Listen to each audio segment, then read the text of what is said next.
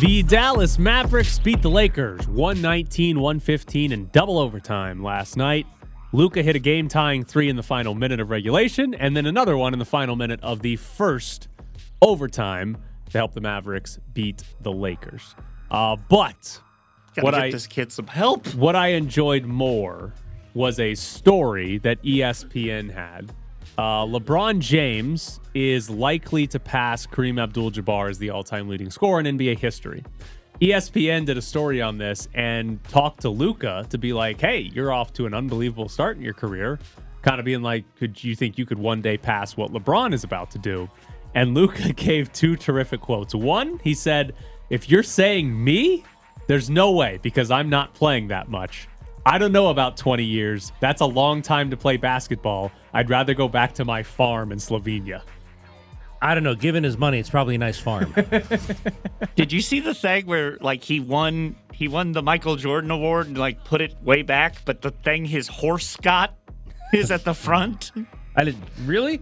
Yes, his horse won a blue ribbon and it's at the front of his locker. Like Should be. like, hey guys, have you heard about my horse? It should be. Yeah, I won some Did his Michael. horse win a race? I Or like, don't is there know. like a best in show I think horse show? He just like best horse. That's great. It's the horse in Slovenia, or does he like have it in Texas? Because I feel like in Texas, they're probably Yeah, oh, if probably he has won his own- best horse in Texas, Probably has two farms. He probably has a farm in Texas. right. Be phenomenal. So Luka seems great. I love the idea of him being as young as he is and being like, you think I'm playing this league for 20 years? The crowd saying, I'm not doing that. So yeah, there's Luka Doncic. Seems like a lot of fun. I will say, I actually think most athletes, if they had something like whatever the hell Luka's horse is doing, I think outside of winning a championship, most of them probably would be more proud of the horse winning best in show or a race, whatever he does, than the most of the awards they win. Because they've been playing basketball their whole lives, and most of these guys have been great at it their whole lives. They're like, yeah, of course I win awards. But like your horse wins something? You're like, Yeah. I've never won a horse race blue or whatever ribbon. he won. Yeah, you'd be like, hell yeah, my horse won a race. Or do they do horse best in show? Oh, what is it? The dressage and other kind of horse. I forgot about competitions? dressage. Dressage and other. Can I don't you- know what his horse does. Can you imagine Runs races, Luka on a horse that's doing like the little little dressage dance dances? prancing? Oh, that'd be that's great. That'd be great. That needs to be Mavericks halftime show. Is Luka Luka comes out on and a prances horse. around the court. Oh, that'd be phenomenal entertainment. Get that in here. I'm out. All AAA ballparks will have robot umps in 2023. Here's how they're going to do it. Half of the season, balls and strikes will be called by the robot strike zone. The other half of the season, human umps will call balls and strikes, and there will be a challenge system in place. So the human umps will still call the game as normal, and each team will have 3 challenges. Now, if you get them right, you continue to have more challenges. You don't lose them if you get them all right. But they won't have the robot call all balls and strikes. It'll be a human, and then if there's a challenge, they go to the robot. Why do I want all robots? Because the challenge system is the dumbest thing you could possibly do. Why on earth would you have a robot strike zone that can call balls and strikes in real time and still use the humans and say, listen, if they mess up, you got to challenge it. That's the dumbest, that's the least logical thing you could possibly think of. And the with player's robot obviously challenging it. Yeah, and listen, they've tried the challenge system at some lower levels, so this isn't brand new. I think the real problem here is the Umpires Association is not going to go for 100% robot umps. So the first thing we're going to see in Major League Baseball is this stupid challenge system when we're going to sit here and we're going to be like, we have the technology. It's literally being used to call every pitch right, but we still have this stupid challenge system in play. It's dumb, and I can't believe they're actually entertaining it. Just give us the damn Give robot us the robots. umps. Yeah. It's 99.9% Sometimes they struggle with curveballs at the top of the zone.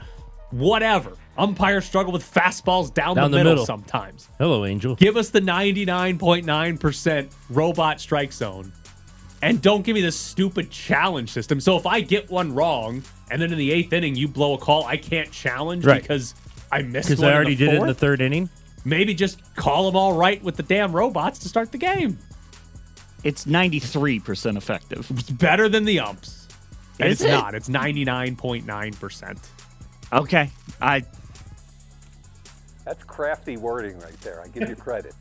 Lamar Jackson says his knee is unstable. He tweeted, I suffered a PCL grade 2 sprain and it's on the borderline of a strain 3. There is still inflammation surrounding my knee, and my knee remains unstable. I'm still in good spirits as I continue with treatments on the road to recovery. I wish I could be out there with my guys more than anything, but I can't give a 100% to myself, to my guys and fans. I'm still hopeful we have a chance. Can we have Lamar Jackson give us Golden Knights updates? Give everybody's injury updates. He's not just saying a knee sprain. He's saying PCL grade 2 That's on the right. borderline of grade 3. So he's not playing. The phrasing of unstable knee, Yeah. that sounds like, I know it's probably just a phrase and the PCL grade 2 sprain is probably worse. But just the phrase unstable knee does not sound, that sounds like every time he walks, his knee is like his knee buckles. shaking. His knee shakes and buckles. So unstable knee, probably not playing an NFL game, which means we're getting either Anthony Brown or Tyler Huntley.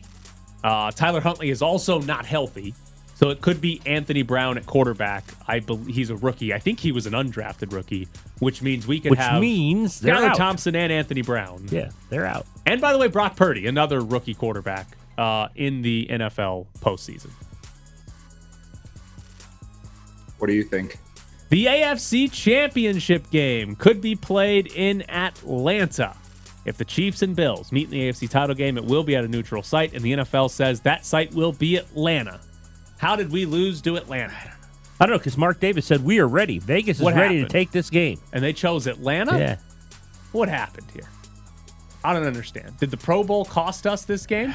Did the NFL say, or did Mark Davis? I don't know. Did anybody say, no, the Pro Bowl's there? We can't turn the stadium around? Or the NFL said, nah, we don't want to give you 2 events in back-to-back weeks? Could be it. That's That stupid. could be it. They're going to send them to Atlanta instead? Come on. They could have easily handled both events. Right. I would hope so. Well, I mean, the field they're- didn't look very good in that last game of the regular season, so maybe not. Maybe they were worried, like, uh-oh. It might rain one day in Vegas and the grass will be ruined. They'll blame soccer somehow. So, yeah, AFC title game could be in Atlanta. The only other thing I could think is maybe they looked at it and said, let's try to find somewhere a little bit closer to both Kansas City and Buffalo. Then bringing them Maybe. all the way out here. Right. That's the only thing I could think out that would be like, we could do Vegas, but then Buffalo's got to fly across the country. Because if I'm Buffalo, I'm probably complaining if you put it in Vegas. Yes. I'm probably With saying, that wait, flight? Well, yeah, I got to Yeah. fly all the way across the country to get there.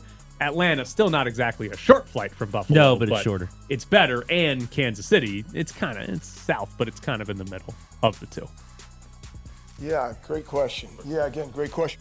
The WNBA All-Star Game is returning to Las Vegas. We hosted it in 2021. Last year it was in Chicago. This feel like an event that'll be in Vegas every other year? Might be in there every year. I'm thinking they'll want to give it to some other cities. Like, hey, we're going to go to Chicago. We're going to go to Seattle. We're going to go to D.C., whatever. They're going to rotate it a little bit. Not but, liking that. But it does feel like it'll be here. A lot. Right. That it'll be, congrats Chicago, congrats LA. We're going back to Vegas every yes. other year because that's the way they want to do it. Yeah. So the All-Star Game is here. I meant to look this up. Is it going to overlap with Summer League? I think they're both in July. So it might overlap with Summer League, which July 15th could overlap. Yeah. Which is could overlap. could conceivably be a good thing for the WNBA All-Star Game. Well, you'd have a because lot of players here who would show up. that would You'd come have a out lot of and players here who would show up. Maybe you could do something fun with NBA players that are here. Yeah. Luka could ride a horse. Yeah, I just figured out that I totally screwed that story up. So Which one? Does Luka not have a horse? he gave the Joker shoes for his horse. Jokic has the horse. I totally Nikola Jokic has a horse. yes. Luka gave Jokic horseshoes for the horse, or like boots Nikes, for the horse. Air Jordans for the horse. Okay, because it could have been like boots with spurs. because for Right. because Jokic. Jokic is so obsessed with his horse that Luka makes fun of him. So I totally screwed the story up. Does Jokic did Jokic's horse win something? Yes. Okay. And He's the one with the blue ribbon. We do have a horse I that won confused something. the two Eastern European white guys. So Jokic, Based on an interaction between the two of them. Jokic puts the blue ribbon ahead of the MVP trophies. Yes. As Wow. he should. Wow. As he should. And Luka mocks him for it. As he should. Do you know where that horse is located? Okay, I will look it up, but then I will look it up a second time so that I don't screw up. Like, I would love if Nikola There's some Jokic. Colorado farms. I hope his Sure. horse is in Colorado, Yeah. is what I'm hoping. Like, I hope he's like, yeah, I'm going to ride my horse into practice today. Like, they had this, he was like, all right, next contract, you guys need to set up a stable for me to ride my horse into practice. He's good enough. Can you imagine that guy on a He's horse? good enough. He's massive. We're so used to seeing, like, jockeys on horses. Can you imagine Nikola Jokic on a horse? Guy's as big as a horse. Be phenomenal. I'm literally now just lost in that there's a picture of him on a horse, and Oh. I'm trying to there get is? it to you guys. It's going to be great. Email it to us. That's all I want. Nikola Jokic riding horses. What are those things that the horses pull that have like two, like it's, I see it all the time when I'm at a sports book. It's in the like left-hand corner. And the hor- carriages? Yes, is that what it's called? I don't know what they're called. They have a special name. I Yeah, can't the think of racing. it. Yeah. It's like Okay. carriage racing. Maybe they call it chariot racing because that sounds cooler than carriage racing. Is that what Luka's doing? Yes. Or, I mean, is that what Nikola He's Jokic sitting is in doing? one of those? Listen, we need Luka and Jokic to have a I race. just put it at the bottom of the front page in the rundown. We need Luka and Nikola Jokic to have a race where they sit in the little carriage and ride behind horses. I feel like Jokic probably has the advantage. Oh my God. He's huge. He doesn't He's fit. bigger than the horse. He doesn't fit in that. He's so much bigger than the horse. This is in Serbia. So according to this tweet, the horse he has is in Serbia, not in Denver. Get the horse to Colorado, or just buy a Colorado horse. Oh my God, look at him. He's staring off into the distance. That is hilarious. It's great. You could superimpose like one him into the horse, and it would be the same size. It's great. It's phenomenal. We got to get more Luka and Nikola Jokic horror stories. Coming up next here on ESPN Las Vegas, UNLV. They take on Colorado State this weekend. Kuzmanovic struggling against Keyshawn Gilbert. Kuzmanovic down the left side. Kuzmanovic flips it back to Milner, who's off balance. Oh, and they call a foul. Are you kidding me? Milner just tripped, and they call a blocking foul. The official 25 feet away from that call. They call a foul on Keyshawn, saying he pushed him. Milner just tripped and threw the ball up against the bottom of the rim. We're back to the press box with Grady and Bischoff. UNLV back in action, taking on Colorado State this weekend. Can they afford a loss to Colorado State? No, I don't think they can. I don't think I they don't can think they either. can either. So, because of where Colorado sits, they're 130 in net, they're 117 in KenPom. This would be a quad 3 game for UNLV. Win or loss, it'll be a quad 3 game. So far, UNLV has one quad 3 loss on the season. That is San Francisco. So this would give them 2 quad 3 losses, which is not good. They need to avoid as many of those as possible. Also, just outside of the NCAA tournament resume, Colorado State's 1-4 in the Mountain West. Colorado State might end up as like the 10 seed in the Mountain West tournament or something like that. The way this is going, maybe 9 because they'll finish out of Fresno State. But this is one of the bottom 2 or 3 teams in the conference. UNLV needs to win this just for the sake of conference tournament seeding and conference record. And confidence. Right. Don't lose this game. Because there's an interesting part about Colorado State. Defensively, they rank 228th in KenPom. Like, they're atrocious on that side of the ball. UNLV's actually, as easy as their schedule was, they actually played some good defensive teams throughout the year because they've only played 3 teams that's defensive efficiency was outside the top 200, Incarnate Word, High Point, and San Diego. They won all 3 of those, by the way. But Colorado State, their biggest problem on defense is allowing threes. They allow opponents to shoot a lot of threes, and they allow opponents to make a lot of threes. Teams are shooting 37% from 3 against Colorado State. So here's the maybe scary question for you. Do you think UNLV needs to hit threes to beat Colorado State? I don't think they need to hit threes, and I don't think you want to put that on them. It's what Colorado State's the worst at. Presumably, they'll be able to get to the lane. I think they can be able to get to the rim enough to beat Colorado State. And get to the free throw line, which is what they're actually good at. Do. But there's a chance here that they get into this game, and it's like, oh, Colorado State's taking away layups, and they're not fouling us. We're going to need to shoot some threes. And we'll see if they can make some. UNLV is 236th in the country in three-point shooting. 236 this season. Yeah, has it 2 years? That's the thing. 2 years of Kevin Kruger. This year they're 236th in three-point shooting. Last year they were 201st in three-point shooting. That has not been a priority for Kevin Kruger when roster building. Now, the other side of this, Colorado State's actually a good offensive team. They're 55th in Ken Pom offense. They shoot well from 2 and from 3. And then here's the sort of combined interesting part about Colorado State, especially when you look at what just happened with Boise State. Colorado State's going to have 4 or 5 shooters on the floor at all times. Their centers do shoot, but it's like 1-3 a game. They're not really out there shooting a lot, but they will put one up. So it's more likely 4 shooters.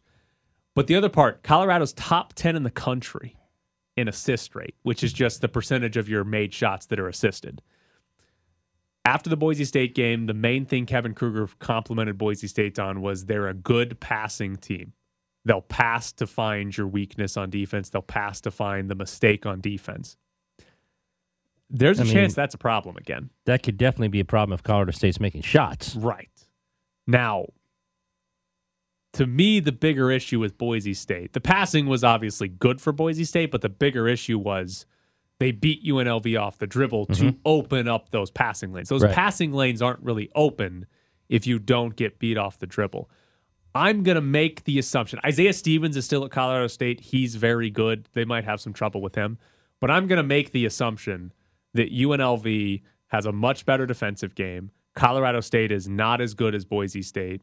And UNLV actually does stay in front of guys and doesn't get beat off the dribble. And Colorado State will still have some good plays, some good passings, probably a high assist number, but it won't be anywhere close to what Boise State did just because UNLV is going to be better at defending guys and not getting beat off the dribble. All right. I mean, it makes sense, but Isaiah Stevens is a good player. Right. I mean, listen, if the first 5 minutes of the game, Isaiah Stevens in the paint like every other possession, it might be time to panic and be like, oh, they can't stay in front of somebody again. This team's going to light them up, and UNLV would have to outscore them. It's a bad defense, so maybe they actually could outscore them, but that'll be a bad sign. If it's like, hey, the first few possessions, Colorado State's getting into the paint and finding whether it's an open shooter or an open guy at the basket for a lay-in, that's what Boise State did. And if Colorado State starts doing that, you might have a little bit of an issue. On E.J. Harkless, what do you think they get out of him tomorrow? I actually think they get a good game out of him, especially against that kind of defense. Yeah, they should. Against that kind of defense, they should get a good game out of him offensively. And they're going to need it. We've talked about this before. When he's down and others can't step up, they get into trouble. So the interesting part on E.J. Harkless is it's pretty black and white their last 6 games. The UNLV, they start, what did they start? 10-0, 11-0. Their last 6 games, they're 2-4. And in those 6, it's very simple. When E.J. Harkless has an efficient game, when his offensive rating is 100 or better, in the last 6, UNLV they win 2-0. When his offensive rating is under 100 the last 2 games, they're 0-4. It's that simple. If Harkless has a good game, they win. UNLV wins. Yep. Their defense obviously wasn't in Boise State, but their defense is still good. That if they can get some efficiency from their top scorer, their offense will be just good enough to win games. Here's my question for you from a coaching standpoint. Maybe it's too late in the year to actually do this. But E.J. Harkless, he's taken at least 15 field goal attempts the last 6 games. If he's struggling, if he's like 2 for 8 at halftime, does Kevin Kruger need to have him take less shots? Is there any way to change what their offense is? If that guy's 2 for 8 at halftime, I have him shoot more. Because he's going to go off? Because for 8 minutes, he's going to go off and hit 8 of 10 shots. So let me ask it the other way. Keep shooting. Keep shooting. If he's 7 of 8 at halftime. Then I might say, calm down. You've got your points. We don't need you going 0 for 8 in the next 6 minutes. It's totally reversed, right? If he's not any good in the first half, he's going to explode in the second half. Okay, all right. So it's the reverse of what I was thinking. Reverse. Yeah. If he's bad, say, all right, we're feeding Harkless. We're feeding him. And if he's good, all right, let's sit down on the bench, take some time here. Everything will be great. But it has been crazy how he's had ridiculous spurts one way or the other. Yeah. Where he'll have halves where you're like, why is that guy the leading scorer on the team? Why is he taking so many shots? He can't make anything. And then all of a sudden, he just drills like 5 shots in 2 minutes. Think if the San Diego State game had been closer. He scored 10 minutes. He scored 10 points in a minute 34 or something like that. It was over. The game was over at that point. But so aside from the shots, let me ask you this. We talked to Mike Grimala, who's talked about he thinks EJ Harkless is tired at the end of games. He thinks he gets worn out because he goes through these stretches where he's taking so many shots, so much of the burden on offense. Harkless this year is 4th in the Mountain West in minutes per game in conference play only, not looking at non-conference, just conference play so far. 4th in the conference. 3rd, by the way, is Luis Rodriguez. So they've got 2 of the top 4 guys in terms of minutes in the conference. Do they need to rest Harkless more earlier in the game so he's better late in games? Now, there is something you should think about in terms of other than telling him to shoot less or shoot more. If they and Mike has seen it. Mike's at every game, and I don't think Mike's wrong in terms of that. And they looked, and the announcers said it the other night. They said they looked gassed. Oh, Mike said it a couple games ago. But the last game against Boise State was the first time I was like, oh, wow, Harkless looks exhausted. Yeah. Like, defensively, he wasn't giving much effort. There were multiple possessions or in between possessions where he, like, hands on his knees. Like, it was like, oh, yeah, you can tell that he's looks tired. The problem, though, like, in that second half against Boise State, Kruger actually gave Harkless a break, brought in Jackie Johnson. First possession, Jackie Johnson had a turnover that led to a fast break layup, and Harkless came back in the game for Jackie Johnson. So it becomes a question of, can you survive with Harkless on the bench? And you should be able to. You should be able to play in most Mountain West games. Jordan McCabe for an extra 2 or 3 minutes. Jackie Johnson for an extra 2 or 3 minutes. You should be able to do that. You just kind of have to suck it up. And if Jackie Johnson has 1 turnover, say, okay, he had 1 turnover, but we're going to survive this because we need Harkless to be a little fresher at the end of games so we can pull this one out. Coming up next, Ben Brown joins the show. We're definitely not satisfied just to have made the playoffs. That's not how we see it as a group. We were confident in our team dating back to training camp and knew what we were able to accomplish. So, yeah, we're by no means satisfied just to be in the playoffs. We expect to play well and to win, and that's our expectation every week. That doesn't change us. Live from the Findlay Toyota ESPN Las Vegas studios, this is The Press Box with Graney and Bischoff. Joining us now from Pro Football Focus is Ben Brown. Good morning, Ben. How are you? Hey guys, happy Friday. I'm doing pretty good. I know you're trying to play the Daniel Jones clip to, I don't know, make me think a little bit more about what's going to happen this weekend. But I am fully on board with the Vikings train. Nothing you can say or do or play is going to impact that, I would say. Okay, hold on. When you say fully on board, is this Minnesotan Ben Brown just thinks they're going to win, or is this Ben Brown is betting on the Vikings to win? I mean, this is Minnesota Ben Brown just hoping and praying that I can keep up my optimism enough until Sunday kickoff time to the point where I'm not in like the pit of misery before. So yeah, this is very much not betting advice. I would say that much. Okay, all right. What is your favorite bet? What do you think is the best shot to win a bet this weekend? Yeah, I mean, I do like the Chargers quite a bit on Saturday night. Obviously, the spread is moved in their direction a little bit, but I don't think, the number going from like -1 to -2.5 is a huge impact. So anything, below -3, I think the Chargers are definitely the correct side. The Jaguars kind of got the fluky victory in a lot of ways last weekend against Tennessee, but I think in essentially, every spot that we can conceivably think of, the Chargers are probably ahead in this one, outside of maybe, the coaching considerations. But even that, I think, is a little bit overstated here. So if I was going to make, probably only one bet this weekend, it would be on the Chargers at -2.5. I was literally going to ask you if they're going to Charger it up. Nah, they're going to win, Ed. It's a new Chargers era. I don't know. The Charger up is coming, I would say, maybe a little bit further on down the line. But I think in the wild card round, we might want to expect their best performance and get kind of everybody maybe on the bandwagon, and then that's when the real letdown is going to happen, I would say. How do you bake in a team chargering it up, or in your case, pulling a Vikings and missing a kick? I mean, that is the hard part, right? Because it's very much we're kind of resting more so on, league-wide average and those sorts of trends because that gives us the biggest sample size. So some of those team-specific nuances, I would say, kind of very much get lost in the data. So I would say in some ways you're kind of leaving it up, to your own handicapping. Like this weekend, our models do like, the Minnesota Vikings, I would say, at that -3 differential. But, we're not taking into account the fact that the Vikings have been absolutely chaotic, I would say, in some of these endgame type situations, to a certain extent. So I think, being able to kind of separate the two and still maybe like understand what's going to actually happen is, very much, I would say, a key component of sports betting. So although our models recommend the Vikings, I didn't take that opportunity to say, Ben as a bettor would also recommend the Vikings because I still am very much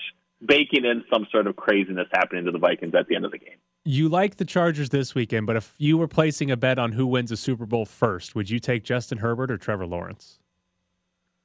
I would actually, that is a really good question. I probably would take Trevor Lawrence. I do think long term, the outlook for, where the Jaguars are probably headed. I know their cap situation is kind of weird after being in a really good spot last year, and they, did allocate a lot of resources to free agent guys that I'm not overly excited about, but I think defensively they're headed in the right direction. I think with Calvin Ridley kind of in the fold next year as well, like they do have that number one wide receiver option. So I think I would definitely place, and even if it was an even odds, I would definitely probably still lean in the Jaguars' direction for that outcome.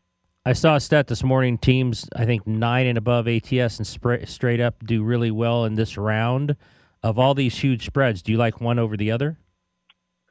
I do. I mean, I do kind of like both. Probably, I would say the widest spreads now kind of coming up. I outside of San Francisco, I do think Seattle is probably the only real dog that I would play this weekend. But I do think Buffalo, out to -13.5, going up against a third string quarterback, it does feel very much like this is going to be kind of a show-out game for them. I know they were obviously the consensus favorites to win the Super Bowl in the preseason and for a lot of the stretch even through the midway part of the season, but they very much, I would say, probably feel like they are, the third tier, the third best team in the AFC right now. And so I think they're kind of set out to prove that against the third string quarterback. There's no way I'm backing Miami. So I do think Buffalo has a really good chance of covering, even though as wide of the spread as that's getting. I also think the total is probably going to come down. And then Cincinnati, I mean, they've just been kind of, like you said, so good against the spread.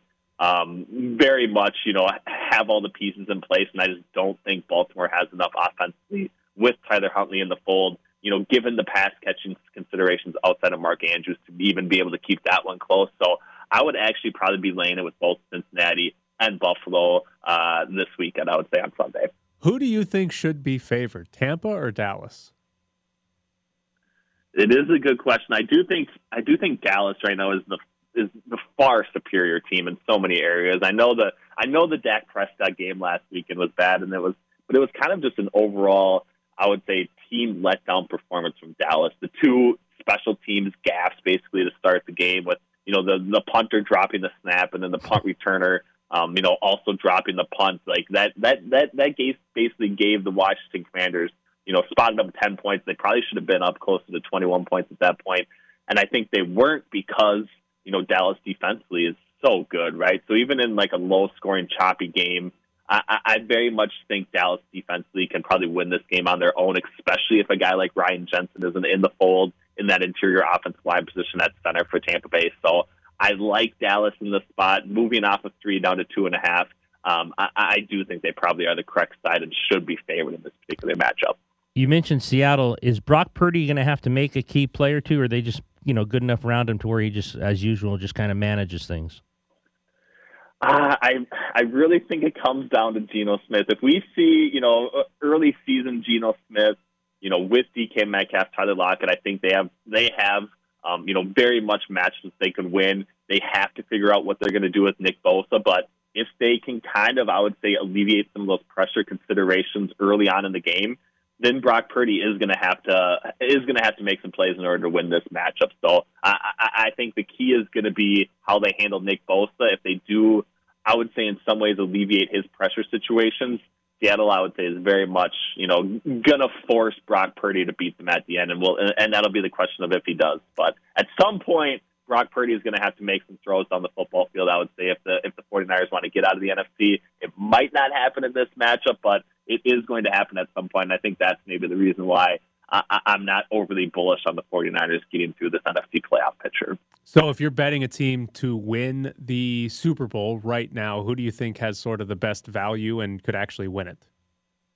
I do think it's the Kansas City Chiefs. So I feel like, we've moved to this, number one seed kind of has this bye and the home field advantage and all these things, and that might not play out in the AFC, specifically, but I still think the market's probably undervaluing how valuable that bye is as well for the Kansas City Chiefs having to play one less game. They very much are going to avoid either, Buffalo or Cincinnati and really only have to beat one of those teams. So I think it's Kansas City. I know it's kind of chalky right now, but I still think they pretty much have the best value on the board given where they're currently at, and given how well they can play with Patrick Mahomes at quarterback. If you made a Super Bowl pick that wasn't the 1 or the 2 seed on either side, who would it be? It would be a Chiefs-Vikings Super Bowl for sure. I think it's the scenario that's going to happen. I don't know. I don't know who's going to come out of the NFC, but I'm expecting some chaos here, at some point. So maybe it's the 3 seed. It could be the 4 or 5 seed as well. Maybe it's the 6 seed. I don't know, but I'm expecting, I would say, the 49ers to lose, and then maybe Philadelphia gets there. But if not, we're going to have one really weird NFC representative, I would say, coming up in the Super Bowl this year. See, we're going to get an upset team, and it's ultimately just going to be Tom Brady back again in the Super Bowl. And we're like, yeah it's not really that weird. It's going to suck anyways. Right. All right. He's Ben Brown from Pro Football Focus, who is way too optimistic about the Vikings. Ben, we appreciate it. Thanks, Ben. Thanks, guys. Have a great show. So there's Ben Brown on from Pro Football Focus on the NFL playoffs. I did not know this. The Cowboys are 0-7 against Brady all time. I did not know that. That's not very good. That's not very good. He's only played in the NFC for. Well, that's true. That's true. But I think he's probably played him maybe once or twice with them. The Cowboys also lost 8 straight playoff games on the road. These stats are not making me feel good on Monday night. That's okay. They also haven't been relevant since the 90s. Like, are we just saying things about the Cowboys? I am assuming this is the worst Tom Brady team the Cowboys have ever played. I'm assuming every time they played 7 games. Every time they played Brady, the team has been really good. This year's Buccaneers team is fine, but they're not really good. I'll give you that. Yeah, I'll give you that. They every single time they except this year they opened up with a loss to them. Yeah, that was like 4 months ago. The Raiders thought they were going to the playoffs. That's when Dak wasn't playing good. Yeah, the Raiders thought they were going to the playoffs when that game happened. So it was a lot. Russell Wilson and Nathaniel Hackett were still together. It was Bronco country. Let's ride. Let's ride. So that was a lot changed since then. All right. Cooper Rush came in to inspire the troops. You're making me feel better. I'll change that at 9:00. Coming up next, I got a fun soccer story for you. Live from the Findlay Toyota studio. It's Grady and Bishop. I get the impression that you don't respect me as a producer. I'm so sorry. I did not mean to give you that impression. I should have been more clear. I 100% don't respect you as a producer or as a man. I guess I don't respect you in totality. On ESPN Las Vegas. All right, I have a phenomenal story for you in the world of soccer. There's a new 7-a-side soccer league in Spain. It's run by Gerard Piqué. It's called the Kings League. A player in this league has played in, I believe, 2 games now in a luchador mask. Okay. Okay. Now, Lights FC is calling their lawyers. Right. But the reason that a player has played in this league in a luchador mask is because He plays for a team in La Liga, the top 11-a-side football league in Spain. And he apparently did not receive permission from his team. From his club team? To play in this 7-a-side league. And he said, well, bleep you, I'm going to play it anyways. But he wears a luchador mask so you can't see his face, long sleeves, and gloves. And the back of his jersey, his last name is Enigma. Are the sleeves to hide tattoos where he could be recognized? I guess. So here was the interesting part, because I thought, okay, you want to hide like even just your skin tone, right? To be like, so they can't tell what my skin tone is. But his knees are uncovered. So you can see his knees. Right. So you know what his skin tone is. But like, incredible that there is somebody out there that is just like, I didn't receive permission. I'm going to wear a luchador mask to play in this 7-a-side league. Have we gotten the videos of, I think I know who the player is. Look at these kneecaps versus these kneecaps. I have not seen it. But here's the other part of this. I have to believe if you are, well, first off, how many players across Spain asked to play in this league and got rejected? Yeah, that's the key, because if it's 1,000, you might not know who this guy Right. is. If it's like 2, like, wait a minute. Right. That's Joe. And if I was running a team in Spain and one of my players came and asked me, hey, I would like to play in this league, and I said, I don't think so, buddy. Like, you're under contract for us. You're not tearing your ACL or pulling a hamstring. On a 7s. Right. And then there's a player in a luchador mask playing in this 7-a-side league. I feel like I could identify the way he runs, his body type. Like, I feel like I could identify if it was my player or not. I don't know. I feel like I could easily figure out who this is if it was my player. So that leads me to believe this is some sort of marketing stunt. From the club? Okay. No, well, maybe the club's involved, but from the 7-a-side league, they were like, Right. how do we get a little bit more attention? Well, what if we say we have a player that's not supposed to be playing in our league and he wears Plays a with the luchador mask and the long sleeves.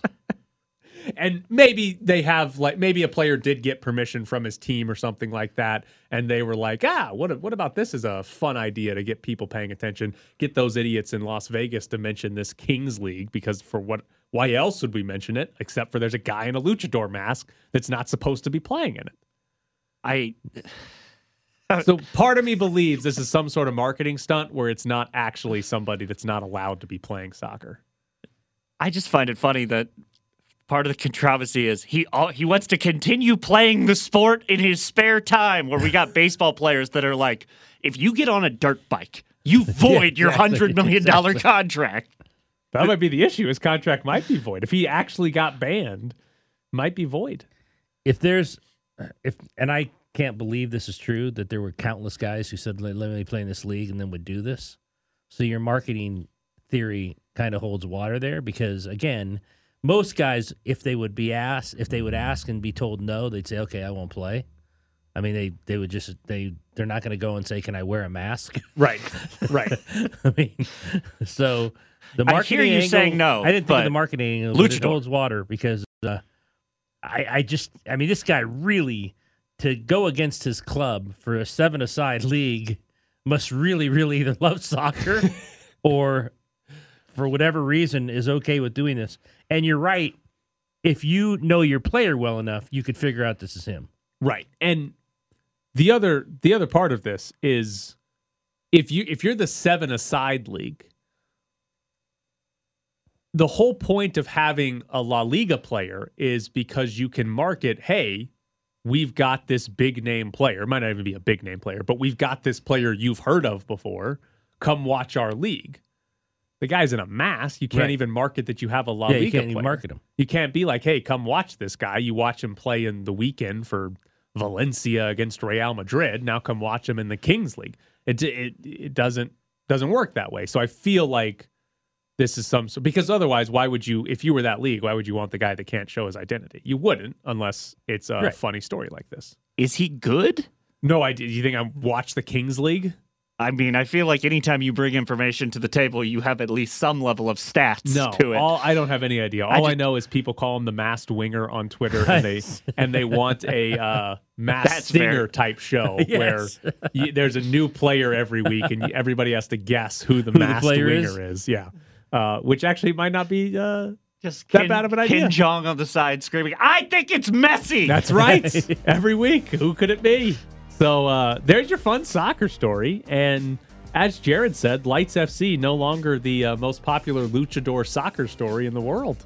They've been beaten out by Gerard Piqué's Kings League. So yeah, it's a fun story. This thing on TV?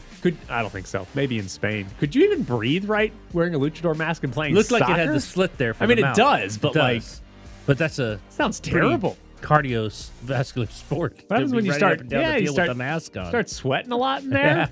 If it's a little loose, sweat starts running down, you can't wipe it off your face? Sounds like a terrible thing to do. You got to pay that guy double because he's got to wear a luchador mask while playing. Were those gloves? Yeah, he's wearing gloves. Can't see. Don't let him see your hands. They might identify your fingernails or something. Big deal. Maybe he's got a hand. You think he's got a hand tattaoo? That's what he's hiding? Yeah, he's hiding the tattoos and the face.